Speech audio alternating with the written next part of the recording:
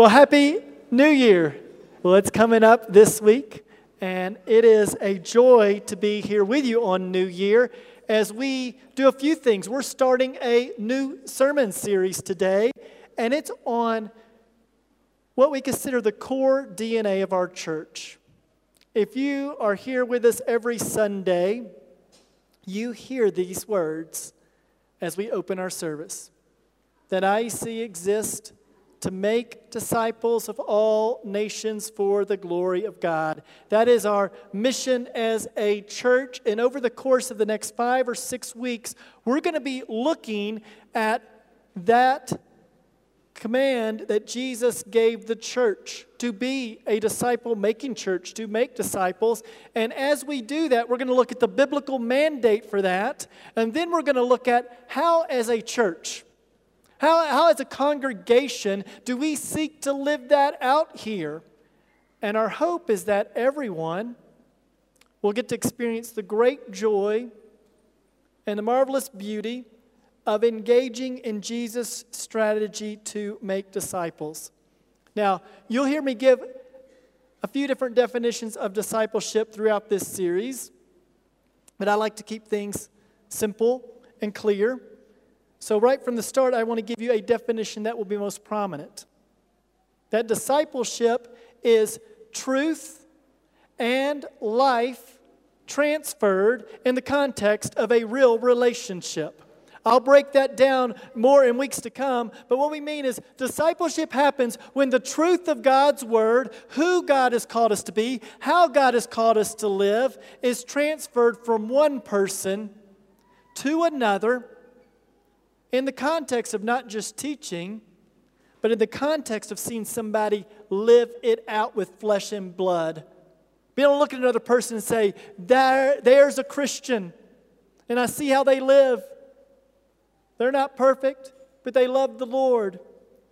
So life and truth transferred in the context of a real, authentic relationship. Discipleship necessitates relationship. So we'll be looking at that a lot over the next few weeks.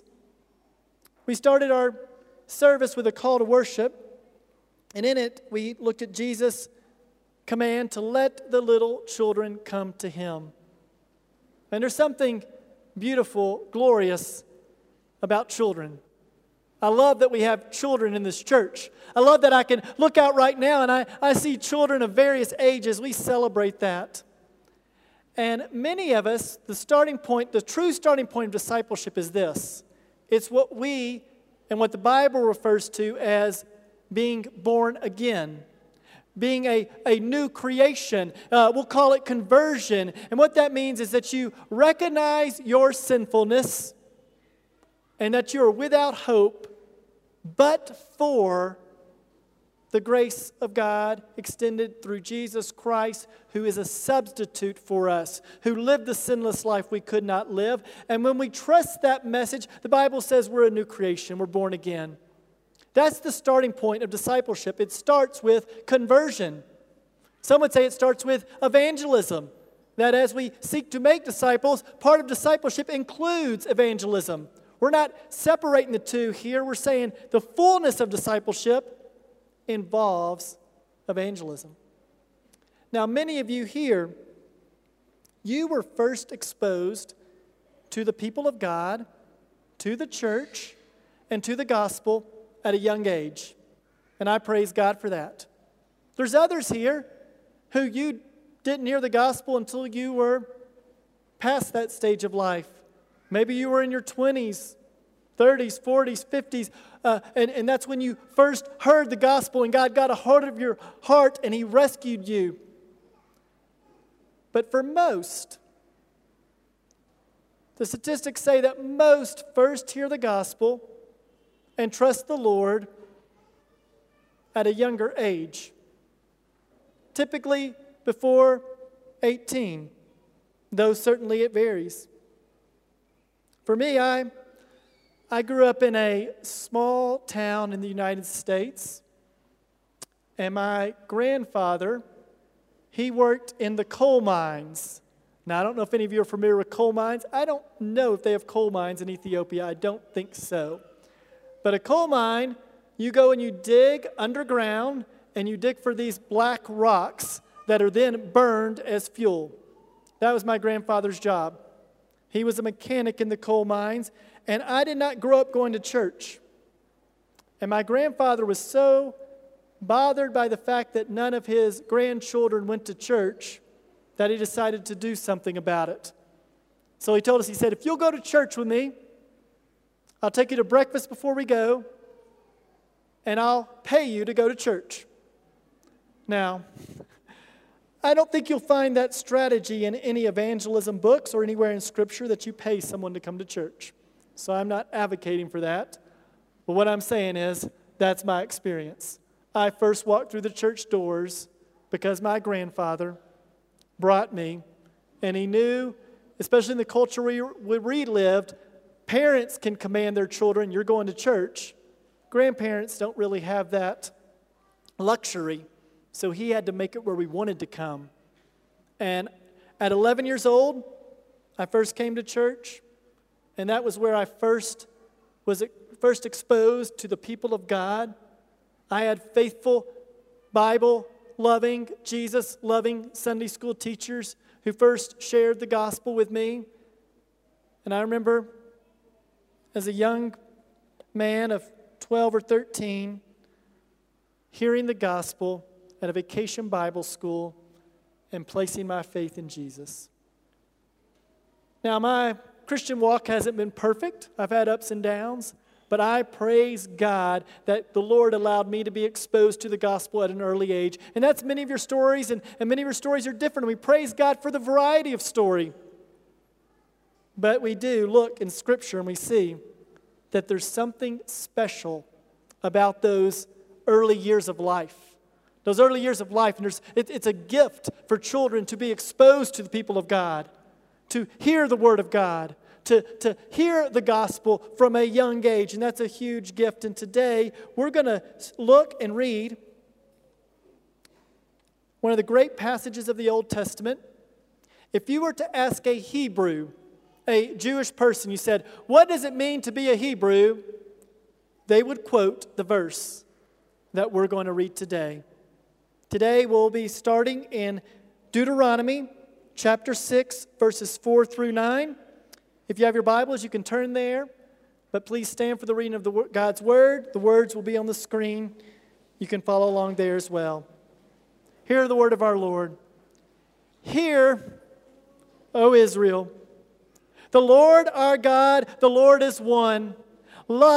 You shall love the Lord your God with all your heart and with all your soul and with all your might. And these words that I command to you today shall be upon your hearts. You shall teach them diligently to your children, and shall talk of them when you sit in your house, and when you walk by the way, and when you lie down, and when you rise. You shall bind them as a sign on your hand, and they shall be as frontlets between your eyes. You shall write them on the doorpost of your house and on your gates. This is the word of God for the people of God. And all God's people said, praise be to God. You may be seated. God, your word says that the grass withers and the flowers fade, but the word of the Lord stands forever. And this is the word that was preached to you. Lord, unless you speak today, we know nothing of significance will be spoken. So speak, Lord Jesus, we pray. Amen. Well, the passage I just read is commonly referred to as the Great Shema. That's the first word of this, is Shema. Shema means to hear. And it doesn't just mean to hear alone. It means to hear and obey, to hear and do, to pay attention to and make it a part of your life. So if you were to talk to a Hebrew, they would say, what it means to be Jewish is to hear from the Lord that He is one and to love Him with all our heart, soul, mind, and strength. That was the heartbeat. But it doesn't stop there. It tells them to teach this to their children. Now in Scripture, in the Old Testament, In the book of Joshua, we see one of the most faithful generations in all the Bible. Joshua's generation, by and large, they weren't perfect, but you see that they loved the Lord. But the generation after them, the generation of the judges, they struggled. They lived in rebellion from the Lord. And God would send judges to come and bring judgment upon their rebellion and bring them back to the Lord. And the final judge is a man named Samuel. And it's interesting because Samuel, that name, actually is Shema-el, the great Shema, to hear, to call. And that word El means God. It means heard, hear God. Heard of God is what the name Samuel means. And that's the idea here. Samuel was the final judge and the first of the prophets and a priest of Israel. Yet he lived in a day and time that was difficult. That day and time is summed up in Judges chapter 21, verse 25, where it reads, "In those days, Israel had no king. Everyone did as he saw fit." Here's what was going on in Israel. They were looking out, and they were saying, because we have no earthly physical king, everybody was doing what they wanted.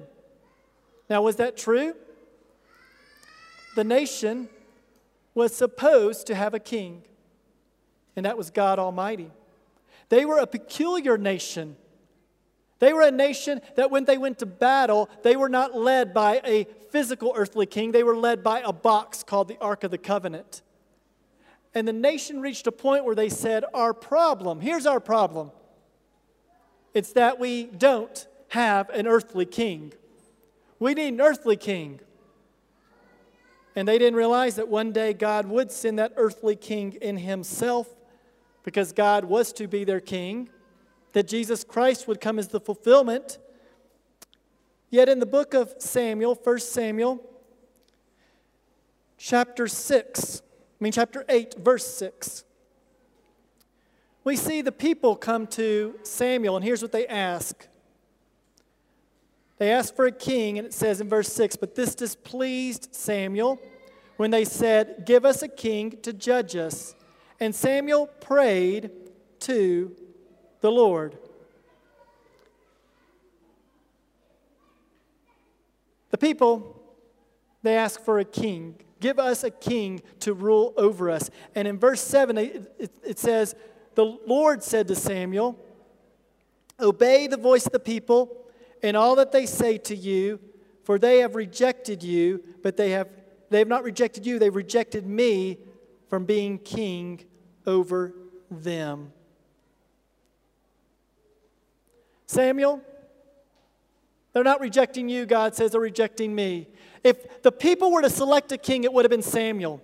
Samuel had led the nation faithfully for years, and Samuel is one of the great characters, heroes, men of the Bible.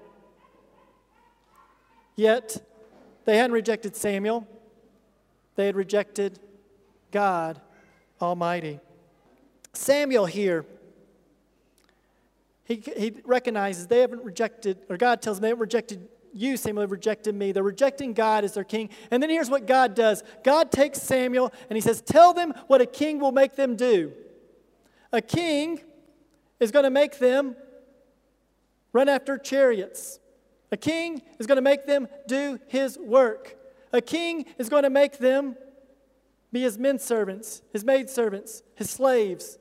He's going to take taxes. He's going to take your crops. He's going to do all those things. And in verse 19, the people say, but the people refused to obey the voice of Samuel.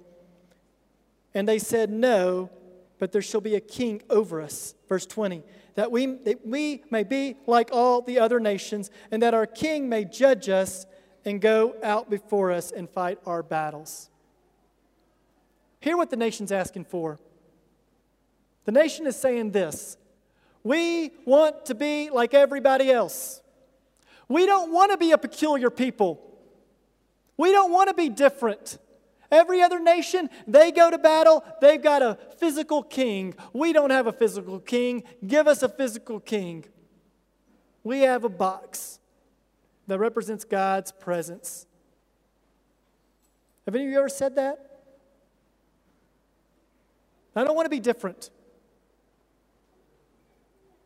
Kids, do you ever feel that? I don't want to go to school and be different. I want to blend in and be like everybody else. I don't want to be a peculiar Christian. I don't want to go to my place of work and stand out and be peculiar. I think all of us, if we're honest, have felt that in some way, shape, or form in our lives, that we look and we say, I want to be like everybody else. I just want to blend in with culture. But here's the thing. Scripture, the Bible, is always out of step with the culture of this world. The world does not follow the Word of God, and these two are out of step with one another. So when we look at God's Word and we're seeking to live by it, we're going to be out of step with culture. But I think we all understand the desire to be like all the other nations. Now, Samuel will appoint a king. That king's name is Saul, and in 1 Samuel chapter 11, verse 15, it says that he was appointed at Gilgal, and Hosea says this about Israel. Hosea says all the problems of Israel started at Gilgal. When the nation rejected God as king and took a physical king named Saul, that's when their problems really began. You see, Saul fit the part. Saul was tall. He was good looking. He looked like a king. He looked like the type of guy you go, who's the leader? That guy. He fit the picture. But here's Saul's problem. He does not pray. He does not read the Word. He does not bring the people to God. No, what Saul does is he lives in his own insecurities and fears and rebellion from God. And at the end of his life, he can no longer hear from God. And he has to consult a witch because he's so confused. Now, their problems all started there. But going back a few verses in Samuel, he says this in verse 4. It says, the elders of Israel gathered together, this is chapter 8, and came to Samuel at Ramah and said to him, behold, you are old and your sons do not walk in your ways. Now appoint us a king to judge us like all the nations. Here's what they come. If they were going to have a king, the nation should have said, Samuel, will you be our king? You've led us as a judge, now be king. Instead, they look and they say, you're too old. We don't want you. And when we look at your boys, Samuel, they don't regard God. Your boys don't care about God. We're not going to appoint them. Go get somebody else so we can be like everybody else. Back in verse 3. It tells us again, yet his sons, this is Samuel's sons, did not walk in the ways of the Lord, but turned aside after gain. They took bribes and perverted justice.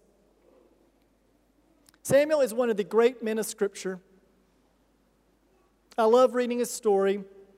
I love looking at his life.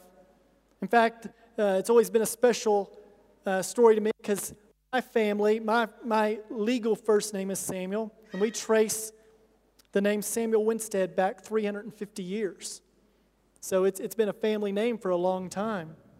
And I love Samuel's story, but there's one thing in his story that is quite tragic. His boys do not follow the Lord. And that's sad. And that's tragic. And for the Christian parent, there's perhaps no greater pain and no greater sorrow than to see a child that you've prayed for, loved, and encouraged walk away from the Lord. I had the joy and privilege of serving as a youth pastor when I first started in vocational ministry. I loved being a youth pastor. It was a great joy. But I can tell you a few things I learned. I saw parents who were very intentional with their children. They loved their children. They prayed for their children. They taught the Bible to their children. They prayed with their children. They did everything they could to create an environment where that child would hear the gospel and receive the gospel. And I would see those parents at times have children who rejected the gospel. And I saw parents who had no regard for God. Their children only came to youth group because their friends were coming. And those children would come and they would hear the gospel, and their heavenly Father would fill in where their earthly father could not, and they would trust the good news of the gospel. Those were primarily the exceptions. I saw those. Those things happen. Some of you here today, as I tell that's your story.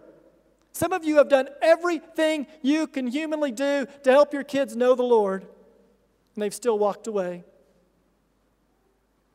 Let me tell you, ultimately, we can't control our children. They reach a point where they grow up and they're adults and they make their own decisions.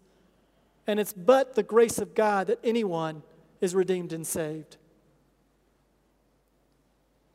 But by and large, I would see that parents who prayed with their children, prayed for their children, and were a godly example before their children, I saw more often than not that those children would trust the glorious news, good news of Jesus Christ. And I saw more often than not than those parents who ignored their children, who didn't pay attention to their children, who didn't seek the spiritual good of their children in the gospel, those children would often not walk with the Lord. And we see here in Deuteronomy what's called the Great Shema, and God gives His people a strategy for raising the next generation. He tells them a few things. He says, you are to impress this truth upon your children, that the Lord our God is one, and you love the Lord your God with all your heart, soul, strength, and mind. That's what we impress on our children. Love God. Children, you'll find no joy in this life, no lasting happiness, no true fulfillment apart from Jesus Christ. Love the Lord. That's the only place you're going to find it. You can go search other places, but they'll come up empty. And we're told to impress it upon our children, is what the NIV says. We're to actively, as parents, as a church, as we have these children and parents here, we're to actively seek to impress the gospel upon our kids. It says, do this when you sit at home.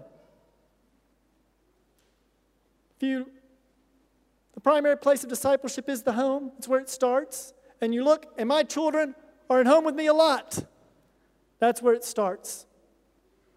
What do we point to? When they're having a bad day, when they're struggling, when they have joy, when they need guidance? Do we take the approach from a Christian worldview and point them to Christ?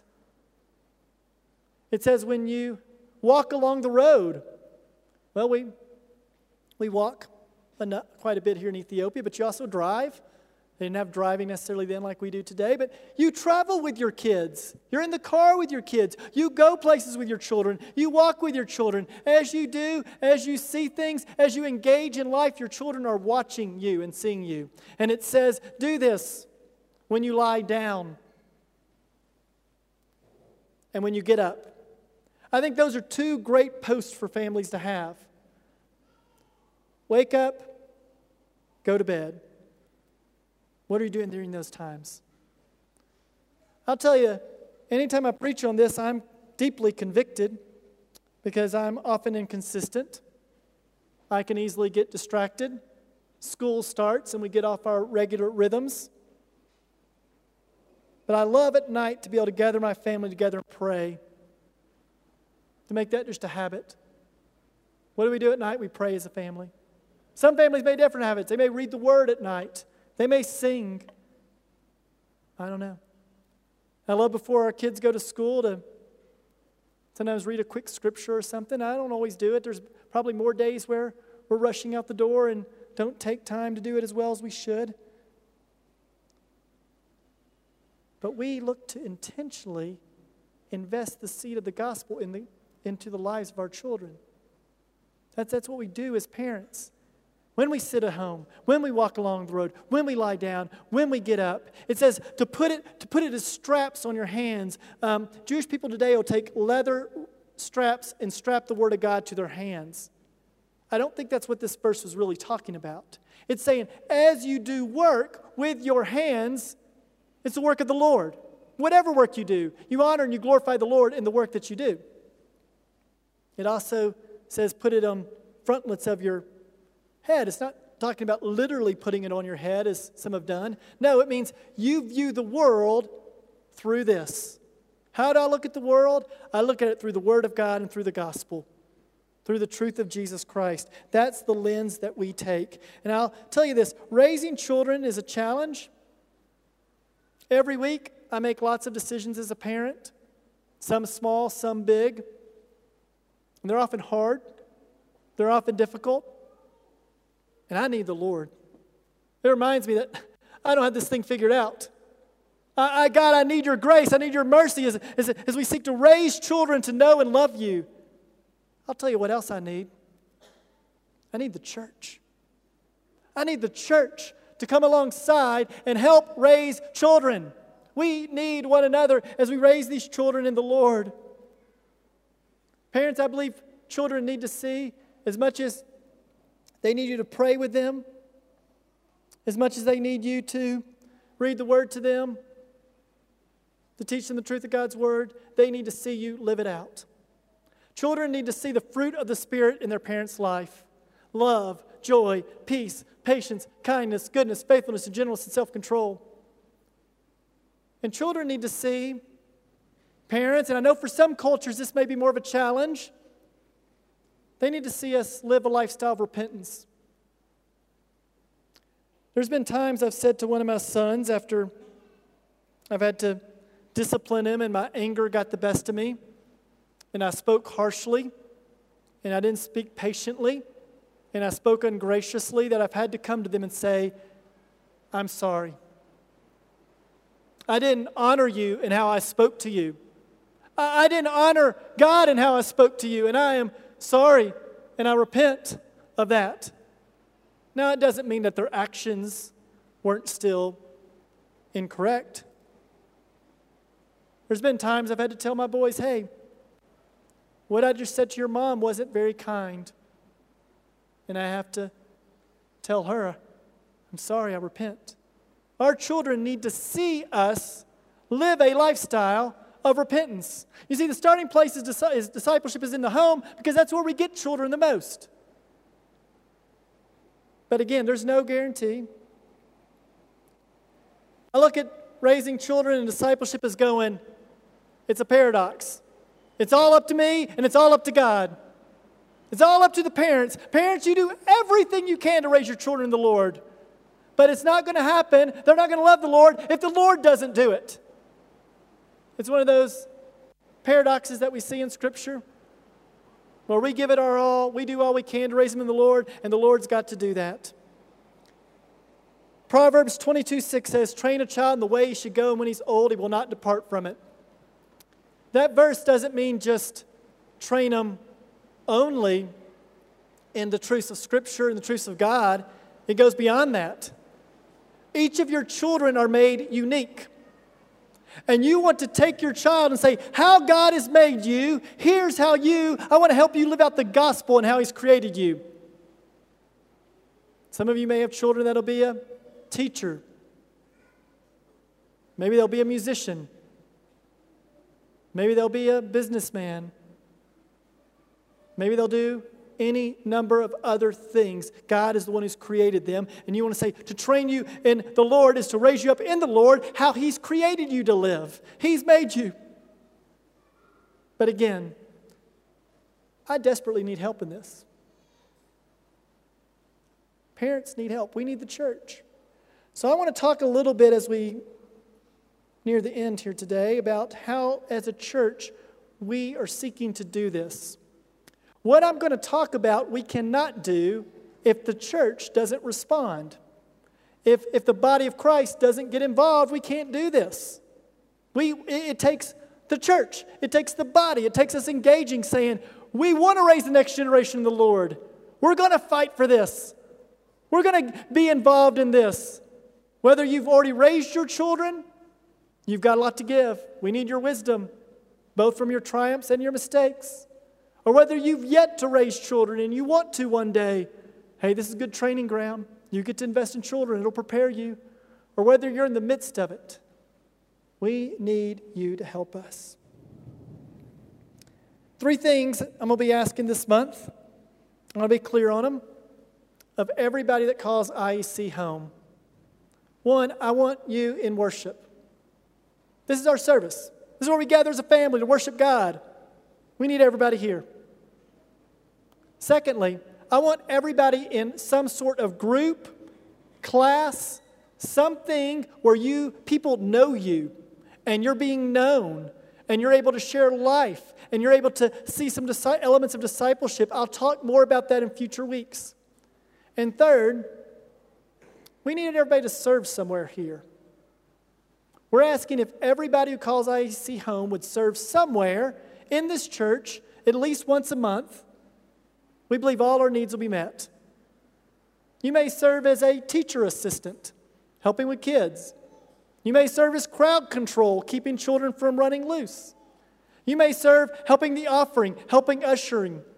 There's a number of things. We create that volunteer form. We'll have it all month for you to fill out and let us know some areas you feel God may be leading you to serve. But we ask that everybody gets involved in this way. Now, I do realize there are some who come here and you're in a season of life where you have nothing else to give. Don't feel shame about that. Some people come in pretty beat up. Maybe you've poured yourself out all week and you feel like, I can't go give, I just need to receive. If that's where you are, please take that season, catch your breath, allow the Lord to minister to you.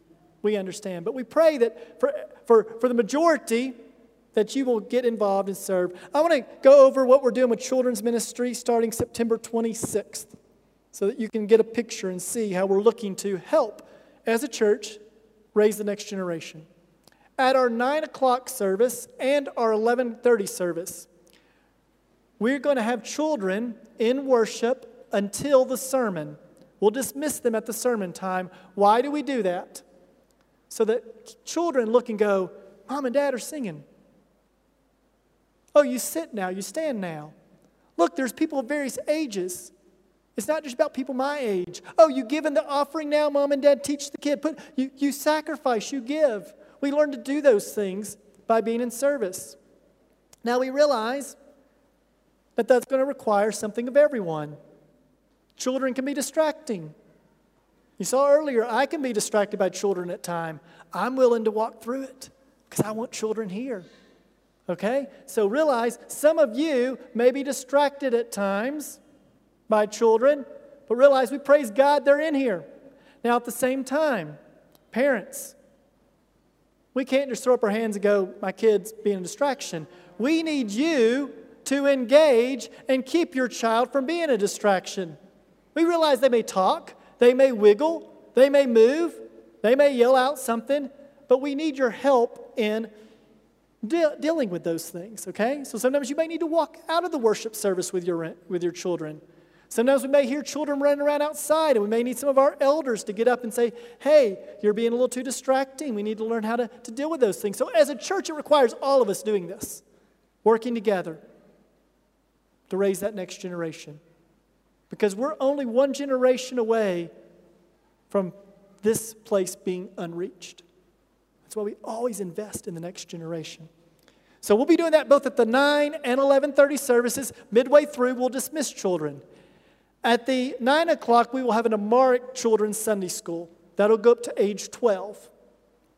We really believe children should be able to sit through a full service somewhere between ages 6 and 10. By that age, you should learn to be in here. We realize, parents, it's harder for you. It can be distracting. We leave it to you to figure out when that appropriate age is for your family and your child's maturity and where they are. Some of you have children that just sit easily. Some of you have children that like to wiggle a lot. Hey, we're raising them all in the Lord. He'll use them all. That's beautiful. So we would encourage you, once your children are old enough, we want them worshiping with you the whole service. At 9 a.m., we'll have a Amharic Children's Sunday School. Right now, we are not offering an English Sunday School at 9. We will if the need is high enough and we have enough volunteers. But so far, the need hasn't been high enough. So know if you're hearing that and going, I would love for y'all to have an English speaking class at 9. We're open to it. We just need the manpower. At 11, we will have children's classes up to age 10 at the 11:30 hour. So your children will be dismissed. Age 10, they have somewhere to go. We believe by 11 years old, it's very reasonable for them to sit through an entire service. We actually think that's healthy for them. We think that's good for children. We don't think it's healthy when someone goes, hey, I've never sat through a service. I'm 18 years old, and I'm leaving that, going somewhere else or doing something different, and they've never been in there. We want them in here. So that's what the 2 worship services will look like. Between services, we're adding something for all adults, and we're adding something for children. Right here in our worship center, we're going to have a children's church for ages 4 to 10. That's a big age range. We know that. That's where we're starting. We've got to get volunteers. We've got to see how many children are going to come. And if it grows, we hope to split it and have 2. But right now, we're just starting with 1. We need volunteers. We need help. Right now, I think we've got 2 volunteers. So we need more people to help us do that. That starts September 26th. We will also, between services, have a preteen class for 11 and 12-year-olds. That'll meet in one of the rooms over here. And then we'll have our youth ministry for middle school youth and then for high school youth. So those are the ways that on Sunday mornings that we're looking and saying, how can we come alongside families and help you? So we hope that you'll engage in these things. We hope these will be a blessing to you. We hope you'll be involved. We hope you'll serve. We hope you'll celebrate when you look and you see a child in worship and say, that's a beautiful thing. Praise God. We're passing it on to the next generation. Let's celebrate it. Know this, a lot of what we do is limited by space. We're looking to get our CE building repaired, hopefully in the next year. We're looking to get a youth center opened, hopefully get it started, built soon. So we're doing things to address our space issues, but that causes us, especially during COVID, to have to be creative in what we're doing. But know that we need you. Over the next few weeks, I'll be going over a lot more. But church, I pray that we be faithful to do like Israel, or God intended Israel to do, to hear the Lord our God is one, and to love the Lord our God with all our heart, soul, mind, and strength, and to impress that upon the children of IEC. Let's pray. God, I thank you for your word. It is true, and it is good, and it is gracious. Help us to be faithful to your word. You work in our hearts and lives as only you can. In Jesus' name, amen. We're going to take communion at this time. I'm going to call our elders and leaders to come to some of the tables. If you don't feel comfortable taking communion during COVID, please do not. We're okay with that. Communion is for those who've trusted in Christ. It's a reminder of Jesus' body and blood for us. And what we'll do is the choir will be up here. We'll be singing a song. So I think they can come on forward as well. I'm going to pray over the communion. And then you come and get it, and we will take it together. So I'll come back up, and we'll all take it together. So you'll just come forward and get it. But let me pray over the elements. God, we are thankful that you give us a reminder to remember you, the body and blood of Jesus broken and spilled for us, for each person here, and that the gospel is effective for all who will believe. So, Lord, if there's any here who don't believe, I pray that you would do the work of redeeming and saving souls. And, Lord, for those of us who do believe, may we reflect on our own walk in areas where we need to repent and turn back to you. We pray this in Jesus' name. Amen.